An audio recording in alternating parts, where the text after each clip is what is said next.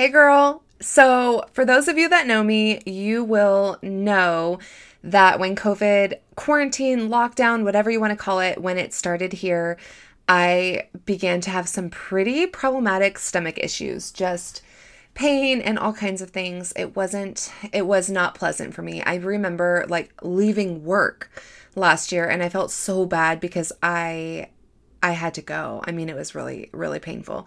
Anyways, so I remember, yeah, like leaving in the middle of work just because my stomach was just killing me.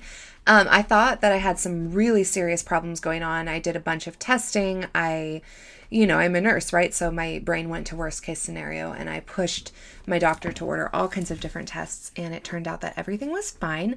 All I had was just a little bit of extra like acid production from the stress of, quarantine, a family member moving in, who lives quite differently than I do. And yeah, I mean, just all of that, nursing, our COVID nursing was not anywhere comparable to, the East Coast, and other locations at all throughout the US, but still just the way that things changed constantly and all of that, it made it stressful. So anyways,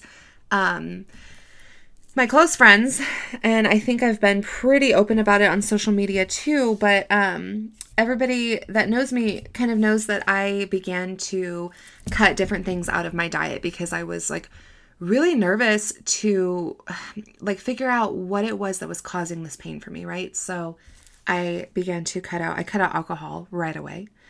I was sober through all of quarantine until I think I drank January 2nd. And that's like, I wanted to make it, through the year. So I had like a glass of champagne January 2nd. I cut out dairy. I know that dairy really can lead to a lot of these issues. That's when I started to really dive into the mind-gut connection as well. And also, different foods that make us feel sluggish and things like that. And I've talked about a lot of that on previous episodes. I cut out coffee, which was so hard because I love a good pour over. I need some percolated coffee when I am camping. I mean, that was the hardest one. I have had like 3 cups since the quarantine started till now, and we're in May. So, yeah. Whatever, but it makes me bounce off the walls now. But basically all of those things, as well as gluten, and I've reintroduced a little bit of gluten into my diet again, because it's really hard not to. I honestly, in my opinion, and I'm going to have experts on this month to correct me if I'm wrong, but honestly, oh my gosh, I think it's harder to be gluten-free than it is to be dairy-free. There's a lot of alternatives to being dairy-free that you can buy. Not all of them are perfectly clean or super healthy, so you do have to be mindful to that. But I mean, gluten's in a lot more than you would think it's in.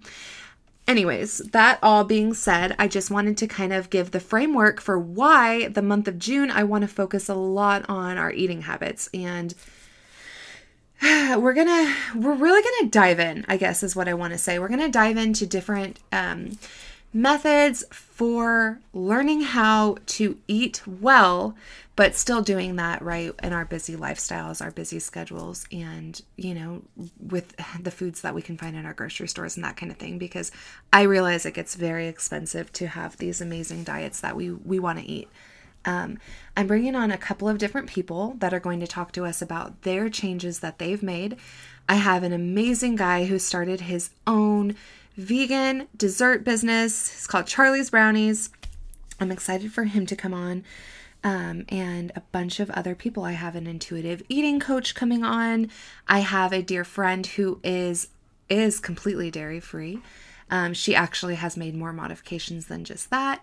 So yeah, I mean, things like that. We're going to talk about meal prepping and all kinds of things this month. So I'm excited for you guys to join. And I just wanted to give you a little bit of a background as to why I chose for this to be something that we talk about so much this month. So I am excited for you guys to enjoy. And as always, drop me those DMs, screenshot the episodes, and tag me at Enlightened Period Wellness. Send it to a friend. let's get the message out, really, because the whole point of this podcast is that we're learning how to live our best lives, right?